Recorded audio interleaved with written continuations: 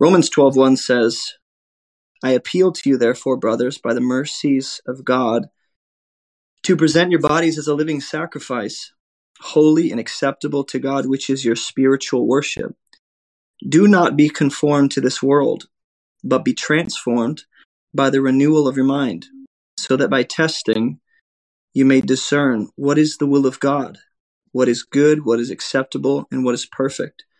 For by the grace given to me, I say to everyone among you, not to think of himself more highly than he ought to think, but to think with sober judgment, each according to the measure of faith God has assigned.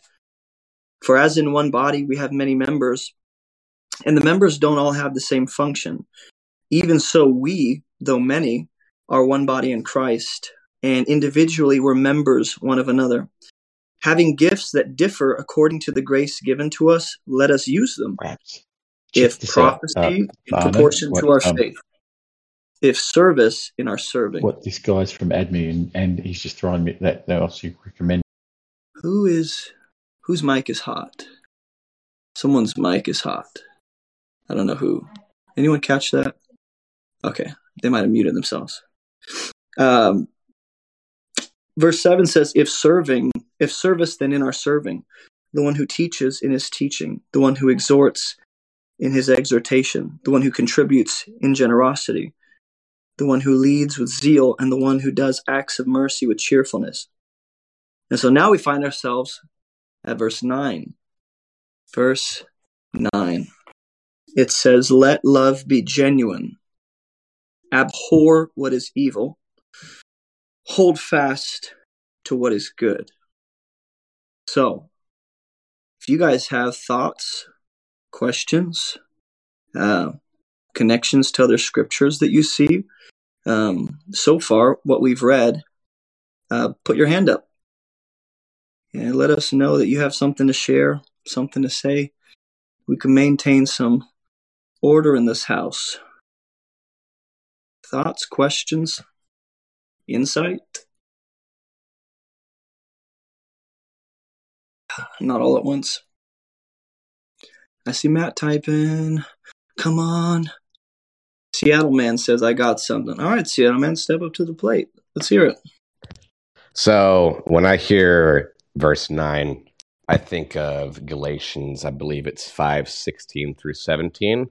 I might be wrong on the exact verses there, but it's, I think, 16 and 17 in Galatians chapter 5. So I'm saying this is more of I reckon this is... Let's see here. Let me look it up real quick. Galatians 5:16 through 17. So I say, walk by the Spirit, and you will not gratify the desires of the flesh. For the flesh desires what is contrary to the Spirit, and the Spirit what is contrary to the flesh. They are in conflict with each other, so that you are not to do whatever you want. I think verse 9 kind of parallels Galatians 5:16 and 17 there.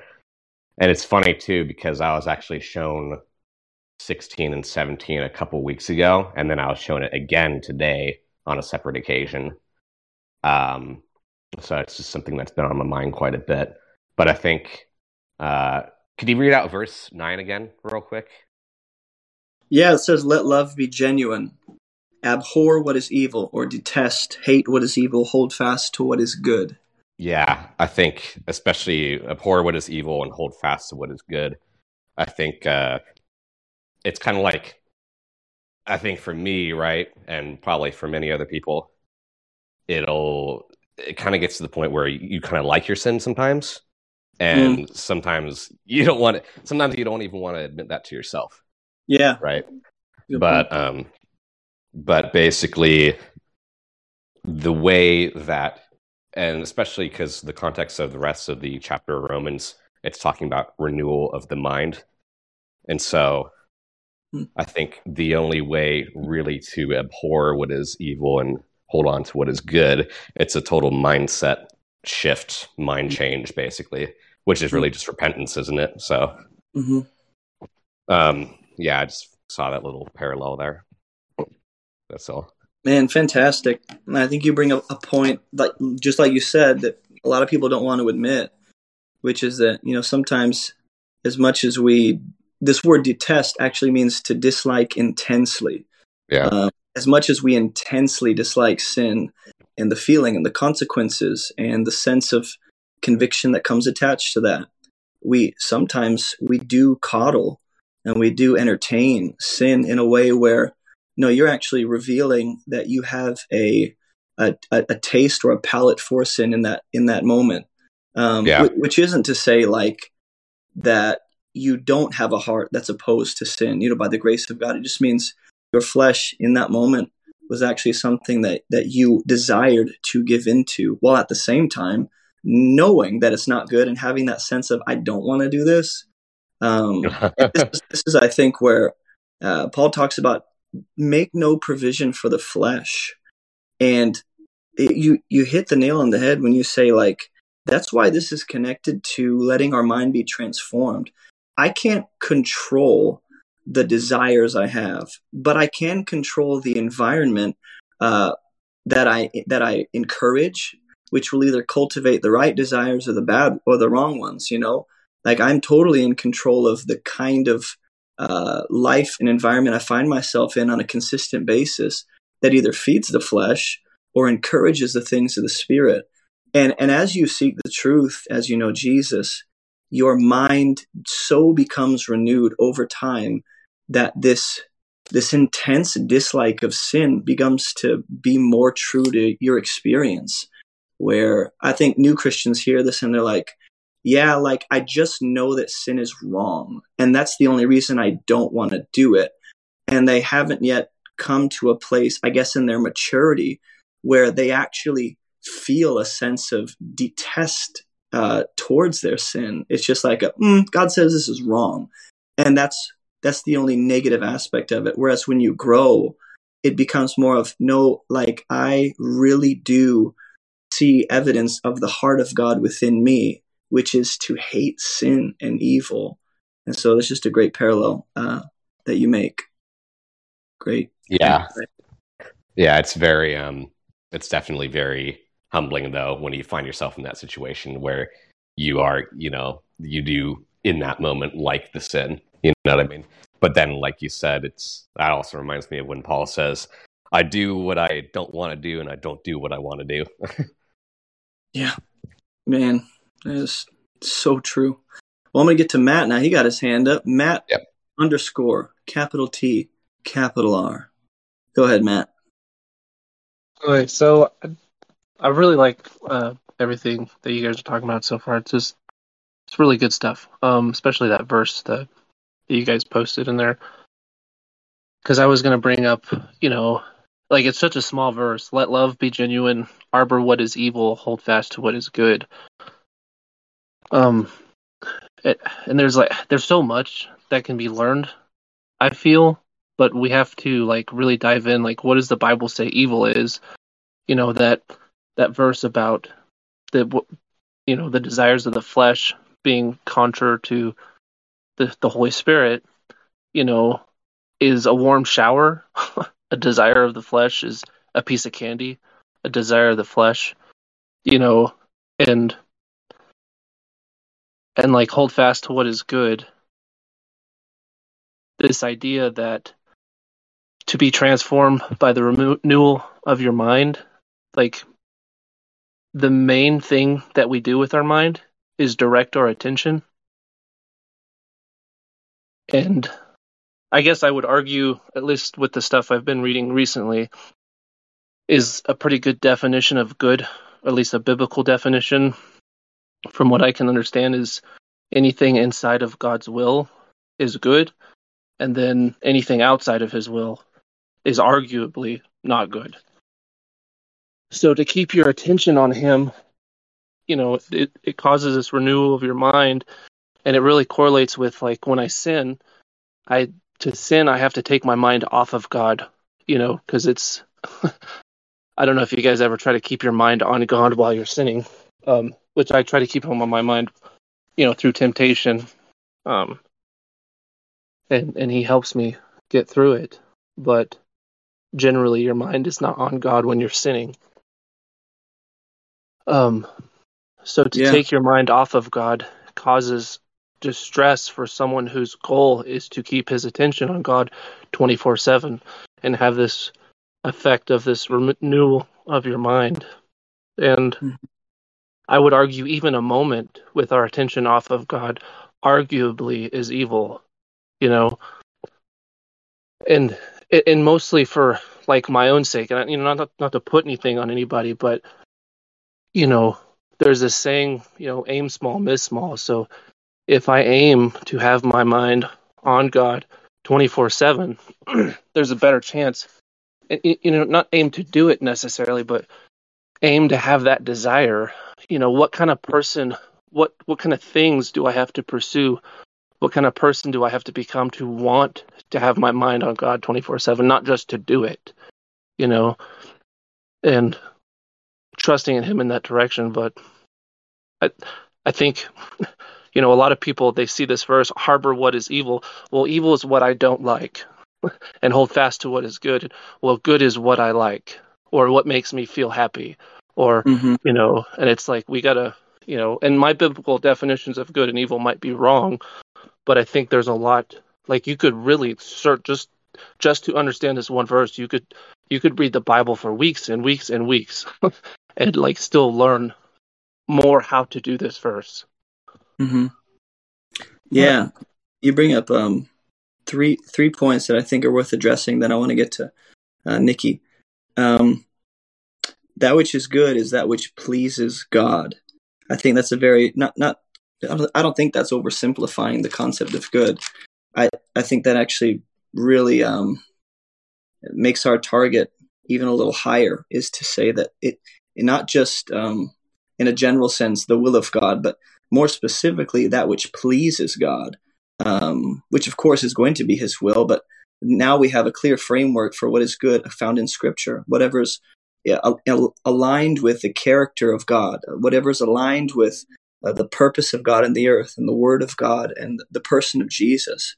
You did make that statement that I'd want to address, which is, you said arguably to take the mind off of God at any moment can be evil. I would push back and say, not just for the sake of people who I don't want to burden people with an expectation that can lead to a sense of condemnation. But so I'm going to frame it up by saying, I think instead of saying that any moment my mind is off God, that is evil, I would rather say that's unhelpful and there's potential for evil in that. I'm almost like more inclined to do what is sinful when my mind is off Him. Because I think that standard of think about God all the time, every second, every moment, can really cause someone to grow discouraged when they can barely think about God in the morning. And so I'm not saying lower the standard. I am actually saying the standard, like the ideal human experience, is to have my mind fixed on Jesus all the time. Realistically, though, I struggle just to get Him on my mind for like a quarter of the day. And that's just me being honest. I'm trying. And so I don't want anyone in here thinking, dang it, I'm a failure, because you're measuring your success based on how much you think about God. Let's get to the point where that becomes more natural and more organic. But it starts with seeking God intentionally, privately, so that throughout the day, your mind is more naturally fixated on Him. And so I tell people, look, if you don't give God time, and this is hard, for every person's life is different, but arguably what's best for us each day is to give God the best portion of our day. Because when I seek Him first, I'm positioned and my heart is set up to be meditating on Him and be aware of His presence throughout the day. And you made a great point about how like sin is often the result of me taking my mind off God. I would also say sometimes, like even in the middle of sin, I'm aware of God, but I wouldn't necessarily call that being fixed on Him or focused on Him. So I think there's a difference. A lot of people are just aware of God, like just the fact that He is, but they're not actually meditating on Him and consciously, focusing on His near presence. I think that becomes quite different from just an awareness. Like, oh, He's around, but I want to actually seek him and aim my heart in the direction of God. So I digress. Go ahead, Nikki. But thanks for sharing that. Just wanted to address that. Oh, goodness. I just found myself thinking about something and then it delved into so many different things that are in the word. So when it says, sorry, I'm reading the King James Version, but it says, let love be without dissimulation, abhor that which is evil, cleave unto that which is good. This should give, at least for me, it gives me pause to look within self. And let's say you're sitting with a brother or sister and we all have different understandings of things, but we need to come together in unity. That needs to be there. That love needs to be there. The genuineness of your love. Have you ever stopped to say, okay, am I actually loving this person? Or am I pretending to love this person? And then that self-reflection is necessary. And this is sort of part of the renewing of the mind, where, like, if somebody, let's say, says something that would be considered insulting to you, are you going to allow that to stick to you, or are you going to, in love, go to your brother or sister and deal with that issue, as we're called to do? You take them in private, speak with them about it in private, and fix whatever part of that bridge has been broken. And doing that, making that effort to see your brother as greater than yourself, your brother or sister greater than yourself, loving them as you would love yourself, then you can see the genuineness of that love, because you genuinely do care for the well-being for that person. And if you can project that outwardly, right? I don't know if I'm making sense, but Yeah. there's a few scriptures that I thought of, like, we talked about, I think last week before my computer died, was the correlation between loving somebody and then dwelling on the good things. And so it says, cleave unto that which is good. Well, it made me think of Philippians 4:8, where it says, finally, brothers and sisters, whatever is true, whatever is noble, whatever is right, whatever is pure, whatever is lovely, whatever is admirable, if anything is excellent or praiseworthy, think about such things. And so when we focus and cleave onto the good within each other and outwardly with others, when we focus on that and love that part of that person and encourage that part of that person, which inevitably comes from God, because all good things come from Him, right? Then we're being good ambassadors for the Lord as well, right? And it says to abhor that which is evil. What is evil? Everything contrary, like it says, he who holds the 7 spirits and the 7 stars. Well, what is good? The 7 spirits of God rest on him: the spirit of wisdom, understanding, spirit of counsel and strength, the spirit of knowledge and fear of the Lord. So anything contrary to that, well, Jesus is life. The source of life comes from God.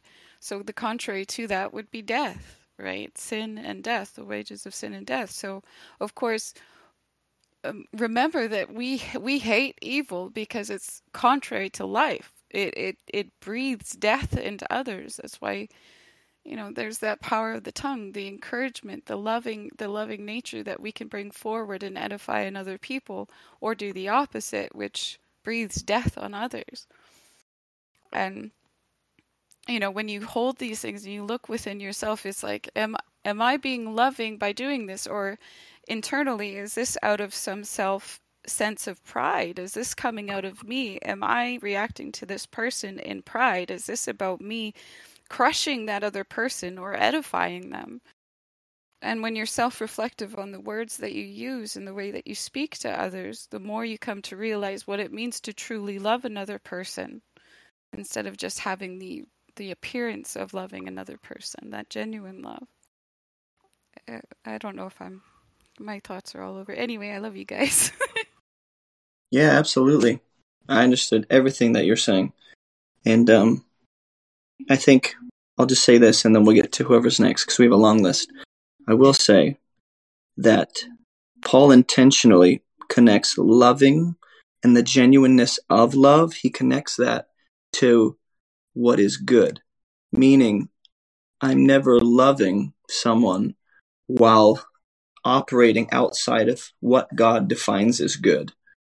And so to live by my own standard of goodness that is in conflict with God's is to no longer be truly, genuinely loving people. And so his commands lead us into love.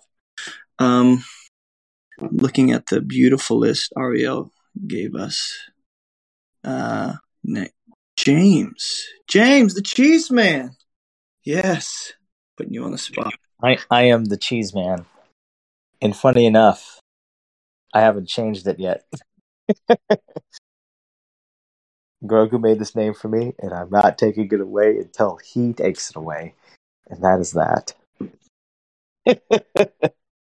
Anyways, sorry, I didn't mean to go and ramble there. Now my thoughts are a little bit all over the place after hearing everybody. Because initially what stand out for me, and I wasn't here the last time I had to work, so I don't know what we all went over, but I just love the idea of how I had it. Hold on, let me get to my Bible. I just love the idea of how it says that we are not. I love the idea of verse 3. For by grace given to me, I say to everyone among you, not to think of himself more highly than he ought to think, but to think with sober judgment, each according to the measure of faith that God has assigned. And then he goes and talks about how there's many different members of the body, and some of us prophesy, and there's, and I just kind of love this idea, he's really, I think the idea here is he's teaching us how to be, one body and how to be united. Because, let's be honest, it'd be difficult when you get a lot of us together sometimes, I'm sure. But he wants us to be united and everything. And I don't really know where I'm going with it, but it's just something that stuck out with me, And also the idea of transformation, that's really been keen on my mind lately, just because it's really impossible to do a lot of things without God, and it's it requires us to just lay our life down every day for him. Getting up, I'm starting to change my habits, and when I get to work now, I'm I'll say a prayer and be like, God, just help me reflect you and show I just ask him to reflect him with the guests that come through, and because it says in his word to love your neighbor, to love your enemies. So help me love those people who annoy me, help me love the people who come through my line, and honestly, I've been having great days, and I realize I've been just more cheerful toward everybody, and it shows, I can tell, and it's those habits, they're transforming me, and I don't know, just the idea of transformation is really cool, because it is amazing, and that's the whole idea. It's it's impossible for us to follow the law or to follow a lot of things, but we have to constantly lay down our life for him and pray, and and he'll change our heart, because that's all it's all about. It's the heart. Anyways, those are just ideas that are bouncing around. I probably went off topic, but just thought I'd share. Never. Anything you say immediately becomes on topic, even if it's off. No, but you made a lot of good points. It just at the core of this is the genuineness of the heart. And you were mentioning this earlier. It was yesterday in the chat. The VC in the morning. The day before. I don't know what day it was. Yeah, no, it wasn't yesterday. I don't even know what day it is, but you were just talking about how that's what God is concerned with, is that people would genuinely, honestly love each other. And that will never be void of truth. That's always guided by the truth. Love and truth never are without each other. And so when we, know Jesus and the truth and live out the truth, that will look like love. And when we're loving, it'll be guided by his truth. Christian. Someone named Christian?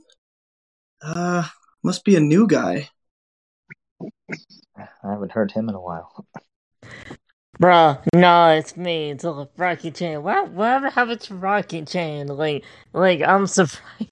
All seriousness. So, I kind of lost some of the things I was gonna say, but I kind of didn't. So I'm gonna try my best to just, I guess, bundle all of my thoughts together and see where that goes. So a question I would like to ask is, what if someone who has someone that I know has that struggles with depression, OCD, and some other things in their mind, and they have a very, very hard time mentally staying focused on Christ throughout their whole day, and other thoughts, for example, temptation and whatnot.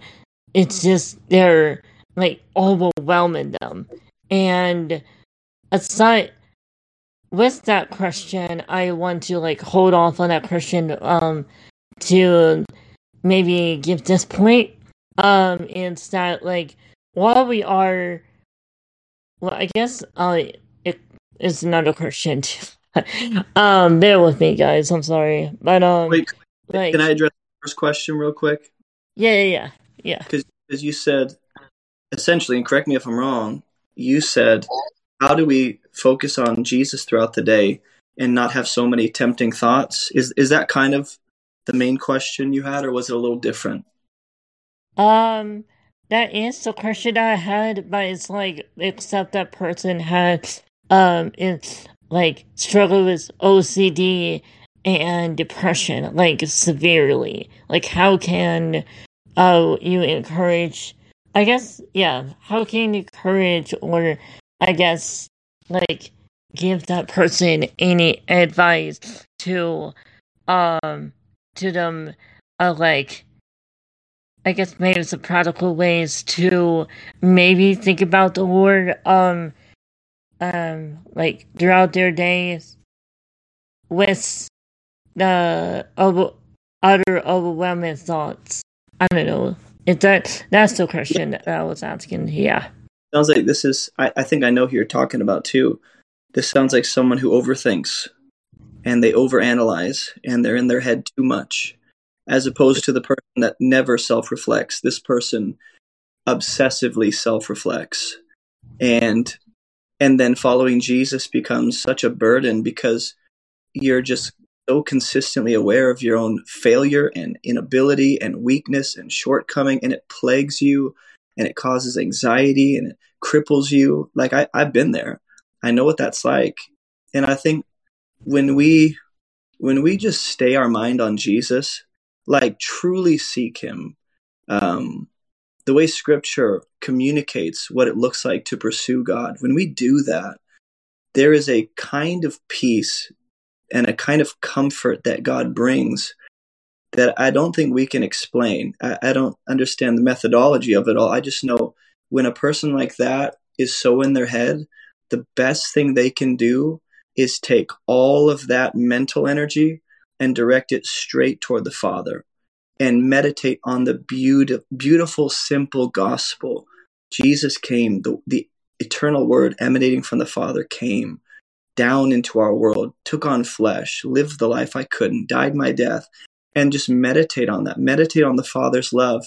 And of course, it's going to be a battle to even get into that space where you can truly have, thoughts that are about God. But the longer you really sit there and seek him in prayer, in his word, and then get around other people who are encouraging godly thoughts, that's going to help.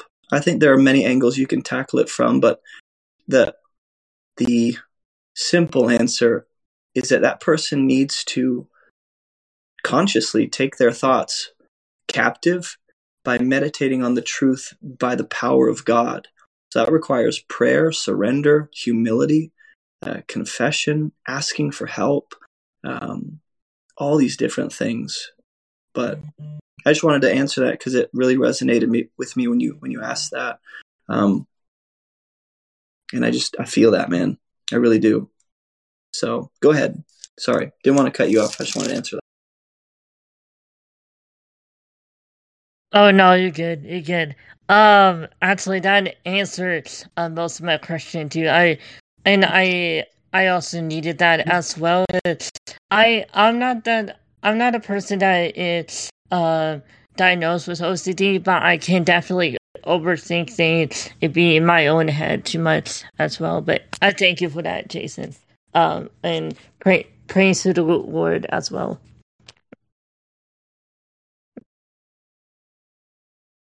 Amen. Let me get to Sleigh Bell. I think that's who's next. That's the name that Ariel put. Sleigh Bell. Did that person leave? Or are they still here? Am I just not seeing them?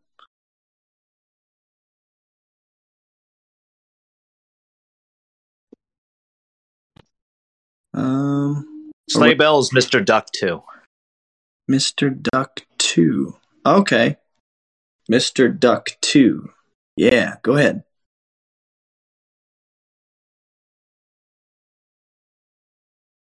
Quack, quack. Are you there, Mr. Duck? He wasn't raising his hand. It was a miscommunication. Ah, okay. Ken. Man, you said everything that I wanted to say, but, I'm just going to go ahead and jump on this anyways. So, a question earlier was brought up about what happens when you enjoy sin still, but are still trying to fight it and you don't know how to do so. And a lot of this has to do with this transformation and meditation. And a root of this really comes down to a sensitivity of sin. Where is our sensitivity to? We can get so far to one side, as you mentioned, that we can be so introspective into ourselves, and then opposite of thinking that we are so secure that we forget to stay in the truth as well. And when we are sensitive about it, it's the same concept of why the law was brought in the first place, to make us aware of sin. And there's the awareness of it outside of believing and then inside of believing as well. So when we come into the truth, we have to realize that we've been desensitized from this world, our flesh, our desires.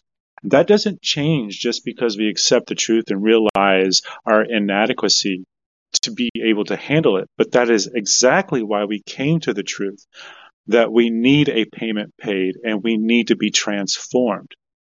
We need. Hello? You're still here. Okay. So we need to be transformed. We need to be resensitized to the truth. We need to know how to live, what to do. And there's so many aspects that come into play in this. This is why it's so important to get into the Word and start reading it and start meditating on it. How does it affect us? What does that mean to me? If I'm reading something from the Bible, how does it transform me? Don't just read it to know it, to memorize it, but how does it transform you? And so we don't have to take it all in bulk at once, because we can't be fixed all at once. This is our whole life that we are going to be sanctified through this process, but it needs to be transforming when we go through this. And a lot of it starts with our thoughts. When we come into the truth and we are being resensitized, transformed, renewed by Him, by the Holy Spirit in us, we need to take our thoughts captive. Because that's where everything started, that we were believing in a lie from the very beginning. That's why we muddled so far away from what we needed to be doing in the first place. And we need to realize where the lies started from and get those uprooted. And we need to take those thoughts captive. So allow the Holy Spirit to transform us. So we no longer live in deceptions, no longer have strongholds, these patterns of habits that we've been living in for so long that is no longer our identity, but our identity is in Christ. With that transformation, we need to see how we are supposed to be living. How do we love our neighbor? How do we love ourselves? How do we abide in Him? And eventually, the conviction that comes from the Holy Spirit, we trust God to listen to us as we're told to do. As we pray for something, we trust that He will answer us. We also need to trust that the Holy Spirit will convict us when we are doing something wrong. We can't do it on our own. But we need to have the ability, the heart posture, to be transformed at the same time. We have to be willing. I just wanted to throw that out there. Yeah, and one thing, it's funny how we just ended up here on one verse. I jokingly said, maybe we'll get through one verse. This whole concept of meditating and taking thoughts captive, the battlefield, man, when you really realize that it's absolutely in the mind, you start to change your strategy, and it's less about just altering behavior, and it's more about sitting at the feet of Jesus so that I think the way He does. And what I wanted to tell you, Christian, kind of along the temptation lines, was that, I guess seeking Jesus doesn't guarantee that tempting thoughts won't come our way. I think we tend to think that if I just do this enough, then the temptation will stop. There might be a degree of truth to that, because maybe as you think like Jesus, you stop putting yourself in situations that are full of temptation. But I think mainly what happens is those tempting thoughts, whether it's depression, whether it's suicide, whether it's discouragement or lust, those thoughts lose power and influence over you because your mind is set on the truth, which is far stronger than any lie. The problem is, I think the longer we're in our head, the more we just kind of put our hands up in surrender and let those lies go to town and just destroy us. And we don't almost have the mental energy to even recall the truth. We just kind of throw our hands up, give up, and go, you know what, I'll just give in this time because I'm just tired. I'm just exhausted. And I think that's exactly when we desperately need to tap into the strength of God, which is found at the end of ourselves. So, Paula. Oh, Paula the Balla. Brother Ken kind of hit on what I was going to say, but this is such a good topic. And I just wanted to add to that, what you're saying is we start to believe the lies, and it's so true. And going into work and realizing that people that I'm working with, learning behavior, where these people come from, we get stuck in the lies. We get stuck, and that becomes our normal. And being stuck in those lies, we believe them, and we feed ourselves those lies, that our actions start coming out, our mind starts coming out based on the lies that we're believing. And it's so amazing. But coming back to justification, what justification is, and the righteousness of God, and how we're righteous based upon God's standard, and the law that He gives. Even that, being righteous is because of the justification, but also His grace. The term for God's grace is the divine favor, the good will of God's grace. We don't deserve any of it. We don't deserve Him, but He gives freely, and He is the truth, that we believe the truth. And the more we believe and have faith in Jesus Christ that He gave for us, the more those lies, based according to His word, everything else does not add up. We're here to be set apart from the world and what the world says and what the world does. And the world does not understand us because it is not normal to them. They don't live that way. They don't know the truth. And we do. And to be set apart and being still not a part of the world, but still not being in the world, but still being here temporarily. This is not our home.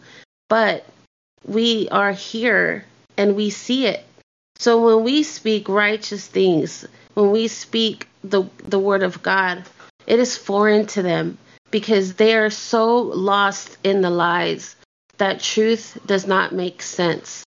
And seeing, and I can't really talk about where I'm working, but seeing them and seeing how lost and the trauma and these people's lives, and seeing the hurt, how hurt people, but them believing the lies, it has beat them up so bad that they don't know what good is because they're so used to being, if they were abandoned, abused, whatever the case was, but the trauma has impacted their lives to where they are so drowned in it that they don't know a way out, and they don't know about God. They don't know the truth or want to know the truth because it's foreign, but they've never heard the word of God. So, I mean, the righteousness of God is I don't know, I can't even put it, the character, the way we are, our actions, our words, our nature, everything that God has allowed us by his grace to have makes us set apart, because we now know what God has called for our lives and what he has done, that it makes us want, or changes us, like Ken was saying. And I just wanted to tie into it, but yeah, this is so amazing. But struggling with, things that we struggle with, because I'm speaking to myself, things I struggle with in your mind, how you overthink things and you want things to be right, and you want to keep, pushing forward and being pleasing to God, and doing everything that we can possible to please God. But us even calling his name when we're struggling, that is pleasing to him. Coming to him with our imperfections and the things that we're struggling, that is pleasing to him, because we're running to him and we're asking him for help, and we're asking him and knowing that we're struggling. He's not ashamed of us. He's not ashamed that or says you shouldn't be thinking those things, you shouldn't be acting that way. He does not condemn us in that way. If anything, it's so that we can bring it out to him so he can help us by, his strength, not our own strength, not our own ways and what we want to do or how we want to do them or how we expect him to answer our prayers. No, everything that he has for our life is for good. And we have to believe and really hold that, because how much he loves us and cares for us. But yeah, that's all I had to say. Amen. Go off. I love it. Good to hear from you, Paula. Looking at the list of hands, Rocky Chen has 2 big ol' Godzilla hands, but I think before it was Matt. So, Matt, go ahead, buddy. Well, I was just gonna say, there's a couple things that came up on the topic of like what is good. I know one thing, at least through experience, this idea of the bride of Christ in the church, and fully experiencing Jesus, that definitely has a role to play. And just the fact that like right now we're all here, wanting to encourage one another and strengthen our own relationship with Jesus. And I definitely, to the things that please God, his bride is definitely one of them. Just a sec, my son is getting my attention. You can come back to me. Yeah. You're right. God is pleased. Christian. This is 2 hands raised. You have to tell me, Christian, is that your actual hand? Or did you just Google biggest hand on the planet and then you paste? The biggest hand on the planet. No, that's actually my actual hand. I think there's a feature on iPhone where you can actually hold down the subject of your photo, like a person or your hand, and it will crop itself and you can save it as a separate photo. I'll probably will definitely show you that another time. But yeah, that's my actual hand. What was I gonna say? Is it possible that, like, maybe due to trauma or due to, let's see, certain circumstances in life, like, for example, this might be a little touchy, and for example, hearing about how African Americans were abused by the Bible, and can that, like, impact the way that the person receives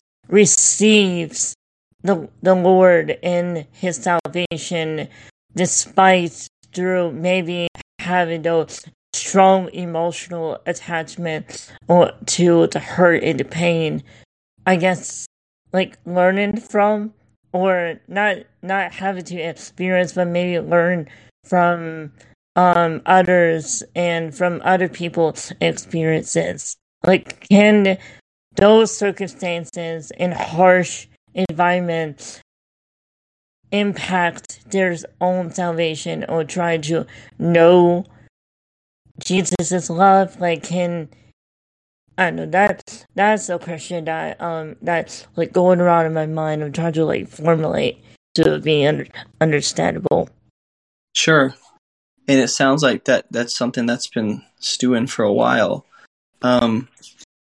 Rather than, because we only have 5 minutes, and I don't think 5 minutes is a sufficient time for all of us to share our thoughts. Can you put a pin in that question for me, Christian? And then reach out to me as well. I want to give you my personal answer. But I want to read one more verse before we close it up in about 5 minutes. Is that all right?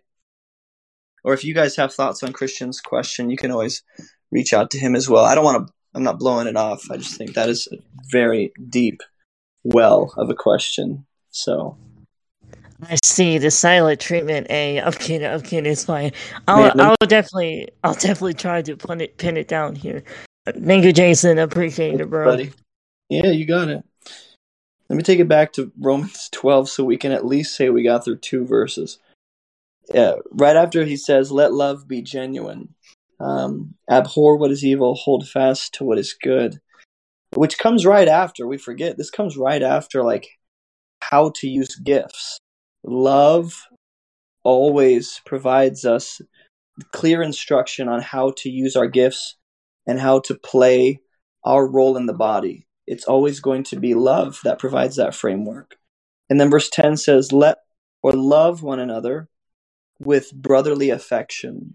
So that seems to be what it means to have genuine love. There's a brotherly affection. Outdo one another in showing honor. It's an interesting way to explain love, is when you desire to outdo. It's not like a comparative thing or a competition. It's where my goal is to actually serve you and show honor to you and lay my life down for you as best as I possibly can. That's a crazy definition of love. What a standard. What a standard. Any thoughts? Questions? Got about 3 minutes, and then I got a dip. You guys can always hang out and talk a little longer. Andrea? Can I say something, or? Yeah, Andrea, is that you? Go ahead. I was gonna say just about love and how love is impossible without the Holy Spirit. God has to orchestrate it. It is not possible for us to fully experience love or even do it without the Holy Spirit, without God, because it's just, based on selfish ambition. So God has to he has to lead it, and he has to be the one that he's the one that orchestrates it. It's all God. It has to be the one that just and that's about walking in purpose and walking in and God, because he's the one that postures you and gets you to where you can walk and love people. It's not possible without God at all. Without God. So he's the one we don't have it in our power to.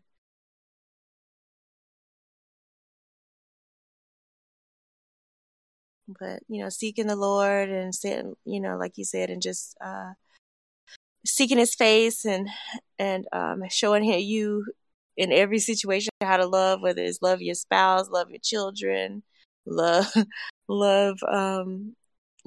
whoever, in your actions, how you talking, all of those things from moment to moment. Because maybe one minute I'm loving, like the Lord, but then somebody did something and we in a different place, like, and God's, so just letting God just carry you and those things, so that we are just constantly walking in fellowship with Him, so that we're not walking in our own selfish ambition. Wonderful point. That's so funny. I saw in the chat Andrea put her hand up, another Andrea, and then you started talking, and I thought, yeah, this is the Andrea that put her hand up. And what are the odds? That's so funny that you had something to say. But yeah, I think it's so important to understand that love is the fruit of the Spirit, period. God leads us into that. God transforms us by the renewing of our mind so that we are able to go and love people with His love. It doesn't come easy. The love we have for people is actually a reflection of how well we know God and pursue Him on our own. Like that's the fruit of it. That's the fruit of knowing God, His love for people.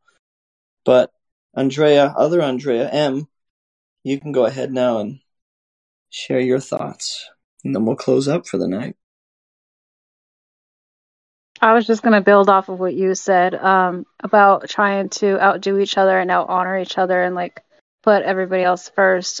Is that if we were both trying to like compete to like honor each other, then we wouldn't ever have to worry about ourselves, because the other person would be doing it for us, basically. I don't know if that makes any sense. Like saying, if I'm trying to honor somebody else more than me and they're doing the same thing, then we wouldn't ever have to be like selfish or worried about ourselves or worried about. Totally.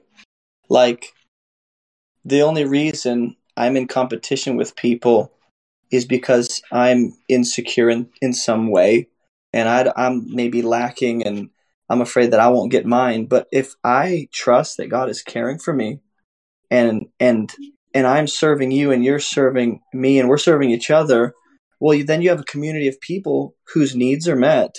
And just like what we see in Acts, like, man, these people selling their lands, selling their houses, taking any extra money, laying it at the feet of the apostles.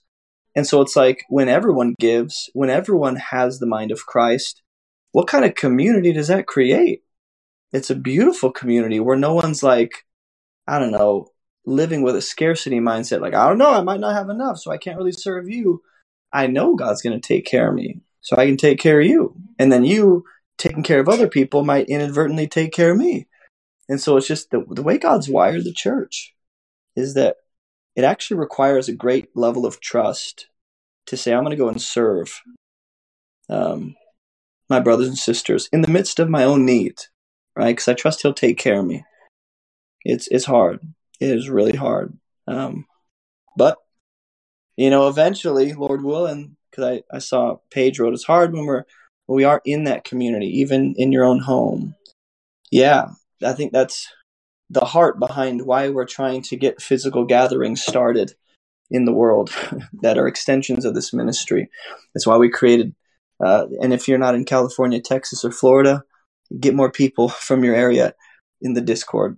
Let's get this thing going. But that's why we're doing it, is because we understand that community is where things really start to blossom and flourish. Not just in the digital space, but in the physical as well. When you mesh the two, you got a powerhouse. So, well, let love be genuine. Hate what is evil. Hold fast to what is good. Someone want to pray us out? And then we'll pick it up next week. at verse 11. Yeah, Christian, go ahead.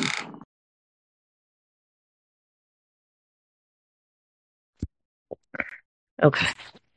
Father Yahweh, I thank you for allowing my brothers and sisters tonight to gather in fellowship and worship you tonight.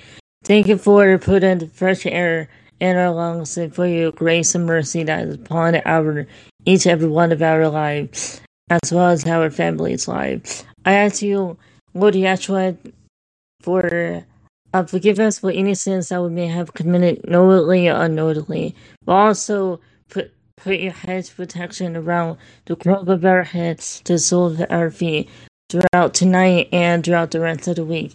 We thank you and praise you, and we give glory to your precious and beautiful name.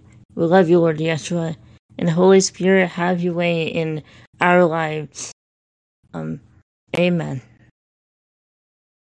Amen.